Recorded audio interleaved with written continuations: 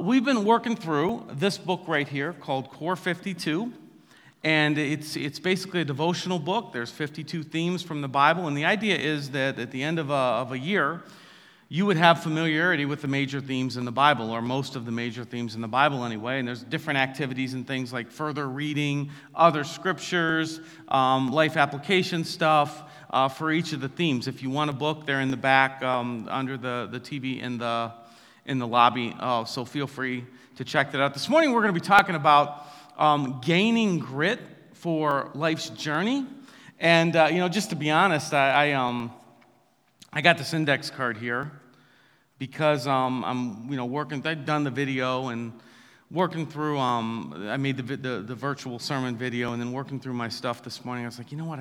This just hasn't come together well. So I rewrote some thoughts on different order and things on this little index card here, and that's what I'm going with today. And I say that because if this isn't any good and you don't understand anything, that's why. And so what's our rule? When I don't do well up here, no direct eye contact after the service. You just leave, go to your cars, go to Taco Loco, and by the time the chips hit the table, we've forgotten about all this anyway, and we're on to the next thing. Why Taco Loco? Why not Cozumel or Mucho Buenos? Excellent restaurants, but Taco Loco has Diet Coke. That's why I say, right? Right. If you know, you know. Okay. So, major historical discovery this past March. That perfectly leads into the idea of gaining grit. This was found 2 miles under an Antarctic, the Weller, I have it written down, the Weddell Sea, because I know that's important, in Antarctica. That's the ship is Endurance. The captain was Ernest Shackleton, and they found it 2 miles, perfectly preserved because of the cold weather, even like sitting upright. And essentially, I was thinking today, like you see the name Endurance there, that's what happens when you name a boat that challenges the sea. Like we should learn that lesson from history, right? Like Endurance in the oceans, like, oh yeah? And Titanic. Oh, we'll see about that. Or like the Revenge of Queen Anne's Revenge, or the USS World Discoverer. You name a ship like that, you're just asking for the ocean to sink it, and it did. Like if I ever have a boat, and I never will, it'll be something like, I'm just happy to be out here. You don't challenge the ocean.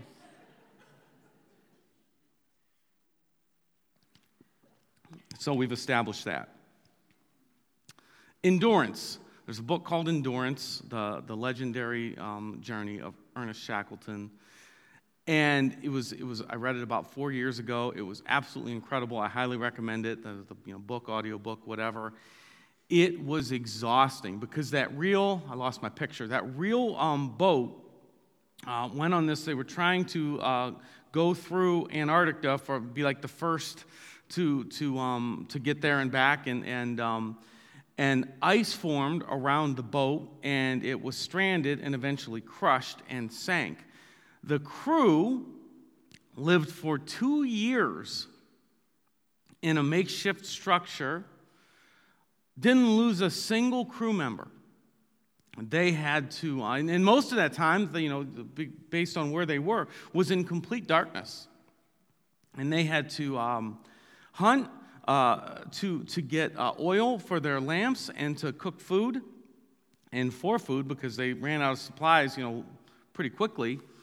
And so it's just problem after problem after problem until they finally were able to get conditions to where they got on a lifeboat, a few of them, and just left and had to try to get their way, just kind of find some form of civilization. And they found a factory, and then they waited until the time was right, and they went back and they rescued the rest of the crew, so no one was lost. But it's a fascinating, exhausting. It's almost on the level of myth, right? With a boat named Endurance that sinks, and then 2 years in the absolute stark, barren, cold conditions. But it's that feeling of wow, those men had grit. They had perseverance. They had resilience. They had stamina. And so what we're going to talk about today is how can we develop that kind of grit and stamina? Because let's be honest, this life ain't easy, right? This life is not for the weak. This is a very difficult journey that we're on. Seasonally, sometimes life is great, but seasonally life can be pretty difficult. And like things, we just went through a very difficult 2 years, and we're still in it. I mean, there's plenty of trickle down, and there's still, COVID's still around and all that. But we were struggling before the pandemic. Like if you were to look at some of the leading books and articles and podcasts from 2019, it was like how to take back your life, how to overcome burnout. Things like that. Like we were toast going into the pandemic.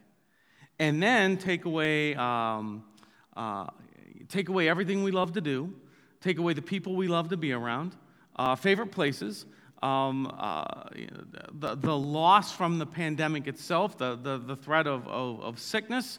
It was a really difficult couple of years, and we were in bad shape beforehand. And so now, we're just kind of a people, if we're honest, and the evidence is everywhere. I don't need to get into this again, but it's like, people on edge today, are drivers more aggressive, are customers more frustrated, we're not in a good place, and essentially, we need to rebuild our reserves, our grit, our stamina, and how do we do that? And that's what I want to talk you through this morning. So Jesus tells this story, and I'm gonna read it to you. It's from Matthew 25, and it's a parable, which is a story with a spiritual lesson to it, and it's masterful. So I'm going to read it, and April, the slides are out of order. I'm going to go to Matthew 25. And just kind of shoot from the hip with me. I'll try to remember to tell you what I'm going to beforehand, April. April's our sound tech today, so very grateful for her. And I didn't, of course, remember to tell her that I made a lot of changes before I'm up here right now. So, because I'm an only child, and it's all about me, and it's all for me, and people know what I know. Matthew 25. At that time, the kingdom of heaven will be like 10 virgins. It can also be translated bridesmaids. The idea is there's a bridal party, who took their lamps and went out to meet the bridegroom. 5 of them were foolish and 5 were wise. The foolish ones took their lamps but did not take any oil with them. The wise ones, however, took oil in jars along with their lamps. They had backup oil. The bridegroom was a long time in coming, and they all became drowsy and fell asleep. At midnight, the cry rang out, "Here's the bridegroom, come out to meet him." Then all the bridesmaids woke up, trimmed their lamps. The foolish ones said to the wise, "Give us some of your oil, our lamps are going out." "No," they replied, "there may not be enough for both us and you. Instead, go to those who sell oil and buy some for yourselves." But while they were on their way to buy the oil, the bridegroom arrived. The bridesmaids who were ready went in with him to the wedding banquet.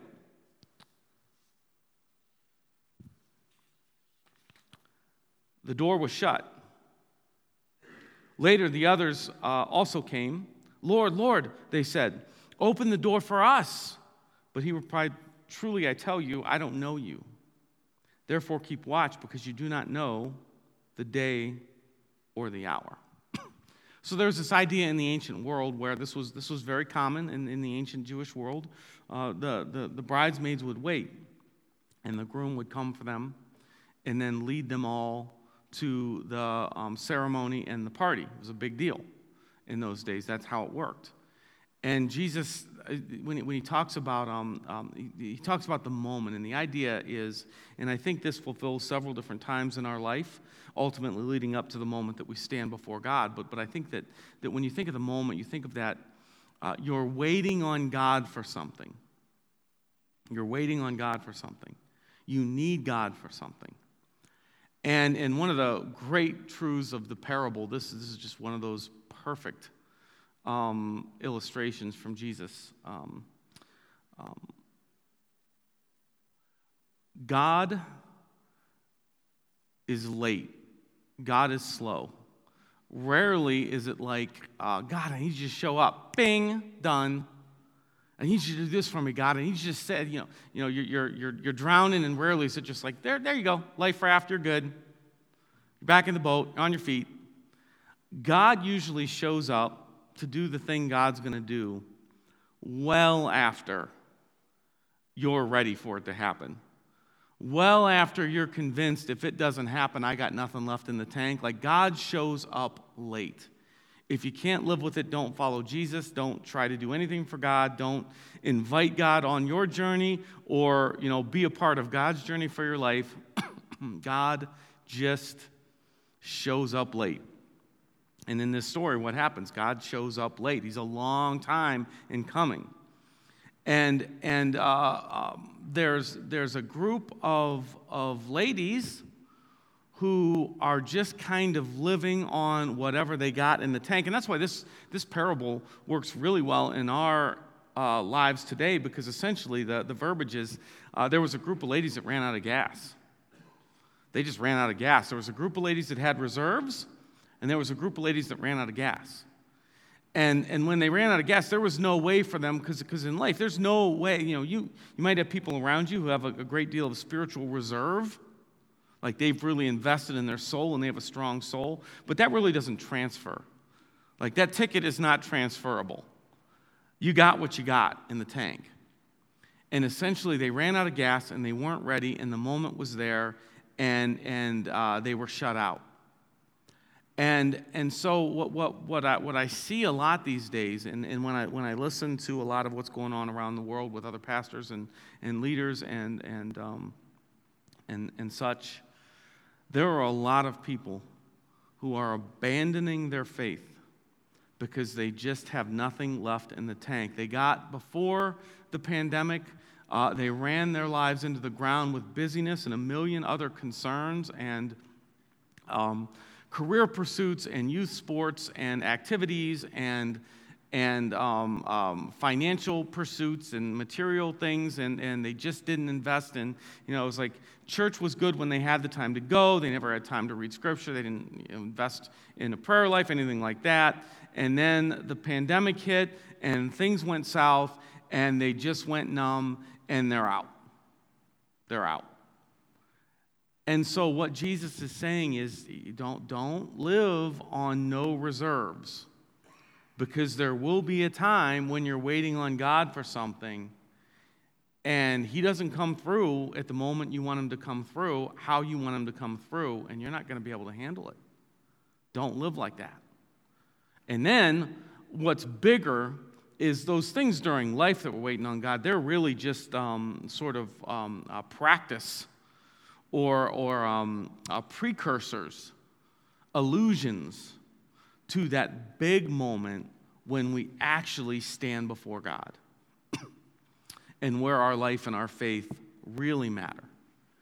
And I want to be prepared for that. I don't want to be out of gas and somehow miss, just don't have enough to endure and miss that opportunity. So let's talk a little bit about how can we, I guess first just ask yourself, I hope you ask yourself this week, how am I doing really?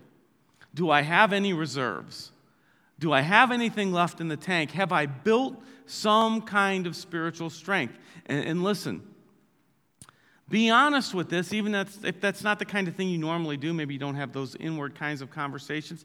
Be honest with where you're at. Denial is not resilience. Denial is not grit. Will you say that with me? Denial is not resilience. And if you can't deal with that, then you're in denial and you don't have resilience, you just have denial. We have to build up resilience, grit, perseverance, oil in the jar, gas in the tank. We have to build it up. So let's talk about how. How can we build resilience? How can we rebuild resilience? Because you might be like, yeah, I'm at a, if 10 is a full tank, I'm at a 2. I'm at a 0. I'm at a 3. Okay, you can, wherever you are, you can rebuild. Let's talk about some ways to do that. All right, so first thing, as I readjust my notes here, first thing to talk through is this false assumption that people make that's very costly. Okay, because we tend to have many people have a poor association of that they misinterpret circumstances when it comes to what's going on in life with the validity of the Bible, the nearness of God, all that. Now, here's what I mean. Some people walk away from church, they're just done because of bad things that happen to them in the church. They are mistreated, they get burned by a church, by other Christians, whatever.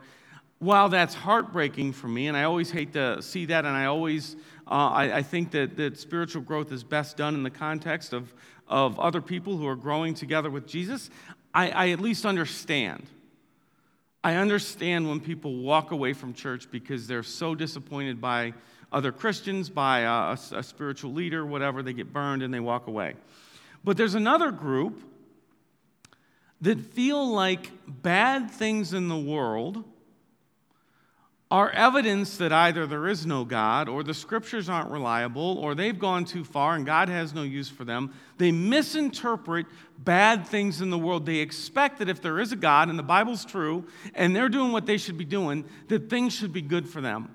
And when it's not, they walk away. And the reason I'm talking about this is because I think that step one in developing grit in life is just to realize that while it seems intuitive that if I'm living right, God's going to bless me and things are going to go well, and if I go through bad things, it means God's just not there or the scriptures aren't true. But the truth is, the Bible is very open and honest about what you and I should expect from this world.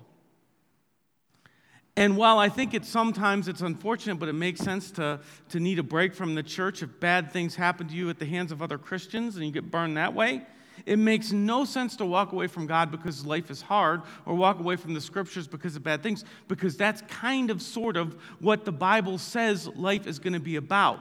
Bad things in life validate the scriptures, and they in no way are a reflection of your standing with God. So, real life example here. I'm working through, I got put onto this a few months ago. It's called the M-Chain Bible Reading Plan. M''CHEYNNE. It's named after the guy that created it. And essentially, you can Google that sometime. There are 4 chapters you read a day, and that gets you through the Bible in a year. And this reading plan gets you through the Old Testament once and the New Testament twice every year. And there are 4 different chapters, one chapter from 4 different books as you work your way through, sort of scattered throughout the Old Testament and the New Testament. And to my knowledge, there's no intended thematic overlap. 4 random chapters in order through a book as you go. And a few days into it, I immediately started to notice this theme. In Genesis, I'm reading about Abraham, who is on a mission from God, being hassled by all the tribes and kings and people around him. Meanwhile, same day, different chapter from Ezra, different period of history. And Ezra is a book about the people using political connections to make things hard for Ezra and Nehemiah, who are on a mission from God. Same day, different chapter, reading the gospel, you got the religious leaders making things very hard for Jesus and John the Baptist, both of whom on a mission from God. Same day, reading from the book of Acts, where even the weather is making things difficult for people on God's mission. Even the weather. It's like, God, really? That storm couldn't have waited a day? And it just was very like, I've already known this, I talk about this a lot, but I'm like, there it is again. It's this undeniable theme in the Bible. If you're above ground, and especially if you're above ground and on a journey with Jesus in life, you can expect difficulties. Difficulties in life are not evidence that the Bible isn't true and evidence that God isn't involved in your life. According to this, this validates the Scriptures. So a part of gaining grit is just realizing, it's a part of the thing. It's a part of the thing. So here's a couple teachings from Jesus real quick. John 16, Jesus says, I have told you these things so that in me you may have peace. In this world you will have trouble. It's a promise. But take heart, I have overcome the world. And then he says in Matthew 5, blessed are you when people insult you, persecute you, and falsely say all kinds of evil against you because of me. Rejoice and be glad, because great is your reward in heaven. For in the same way they persecuted the prophets before you.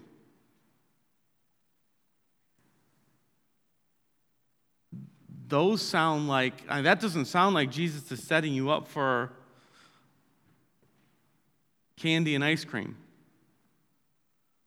Like, in this world you will have trouble, and if you're with me, you will be persecuted, because every other person who's been on a journey with God has been persecuted. So inside, outside, internal, external, it's going to be hard.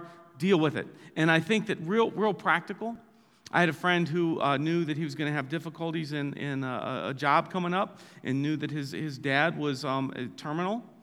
And he said to me, I've just resolved that, he said it, not me. I've just resolved that this next season of my life is going to suck. Again, I don't use that language, he did. But there was something about that I thought, that's grit.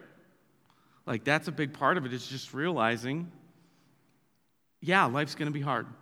And this is not evidence that God is far from me, and this is not evidence that there's no hope in Jesus. Life is just this season, or yes, this life is going to have difficulties. So that's thing number one that I really think will get you a long way in developing grit and developing reserves, is just realizing that your circumstances do not reflect your standing with God. You can go through very difficult things and be right in the center of God's will. God isn't necessarily punishing you because you're going through something difficult.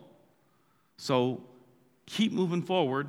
That's what this life is going to deal you. Now, secondly, I want to look at Ephesians 3. Ephesians 3 gives us a second approach. I pray, this is Paul says, I pray that out of his glorious riches he may strengthen you with power through his Spirit in your inner being. So strengthen, right? Resolve, grit, perseverance, resilience in your inner being, so that Christ may dwell in your hearts through faith. And I pray that you, being rooted and established in love, may have power together with all the Lord's holy people, with other followers of Jesus, to grasp how wide and long and high and deep is the love of Christ, and to know this love that surpasses knowledge, that you may be filled to the measure of all the fullness of God. Now, what Ephesians 3 tells you is that a big part of inner strength is a gift from God, and it flows through your love for people and through God showing you just how deep and vast Jesus' love is for you. So Paul prays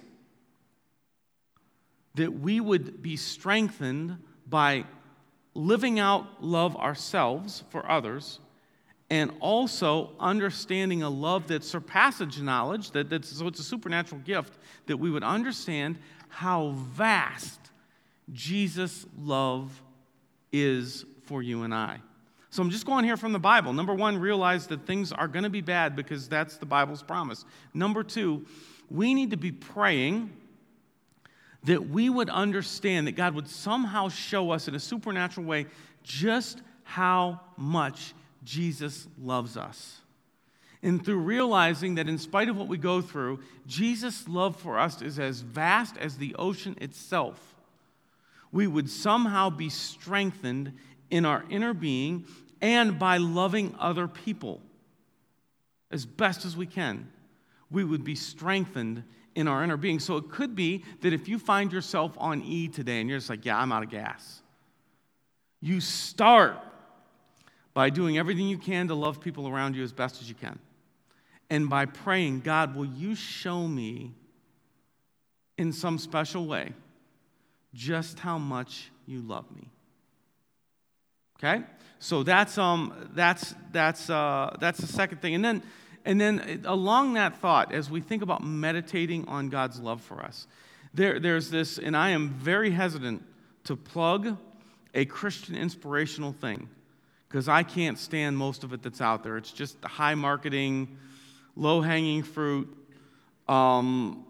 emotional blah, okay? But there is this is, you got the, I'd sent Marcus this morning a picture of an app. Did that make it or not? Totally my fault.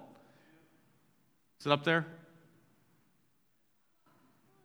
It's the Pause app. It's got a highlighted circle around it. Okay.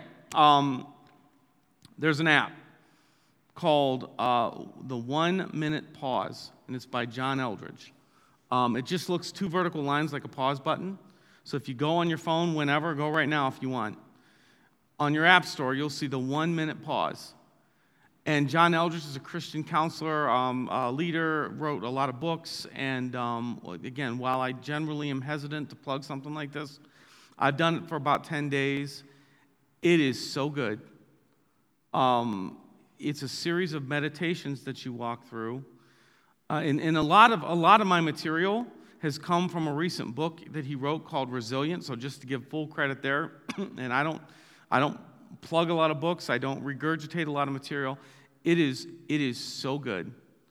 It's just like 7-8 minutes in the morning and 7-8 minutes in the evening, and it's a guided meditation through Scripture and God's truth, centered around the love of Jesus and the love He has for us, and it is so good that, I mean, if you're on E and you would ask me what can I do right now, how can I find some kind of, I would tell you, download the 1 Minute Pause app and work through those meditations from John Eldredge. They are so good, and it has brought me. I can feel it growing my strength and reserves as I've done that over the past 10 days or so. So I just want to plug that. And then one last thing. If you incorporate any scripture at all in your life, this is the one. And this is a huge promise from Jesus that I know will strengthen your life, okay? And this is one that I read at every marriage. This comes from Matthew chapter 7. If we're looking to build resilience and strength, you got to mention, you got to have this at work in your life, okay? Therefore, everyone who hears these words of mine and puts them into practice is like a wise man who built his house on the rock. The rain came down, the streams rose, the winds blew and beat against that house, yet it did not fall because it had its foundation on the rock. But everyone who hears these words of mine and does not put them into practice is like a foolish man who built his house on sand. The rain came down, the streams rose, the winds blew and beat against that house, and it fell with a great crash. A couple promises there. Number one, like we said earlier, there will be storms. Life is going to be difficult. There will be storms. Number two, if you build your life around the teachings of Jesus, if you get to know them and put them into practice, you will have resilience. You will stand. You will endure those storms in life. You will have the grit to get through it because his teachings, his way of life will get, because that, when we obey Jesus' teachings, it brings us under his lordship and under his protection. And we will get through it. We won't always avoid them, but we will get through them. And if we don't, then Jesus says, don't expect much. You're on your own. And that doesn't go well.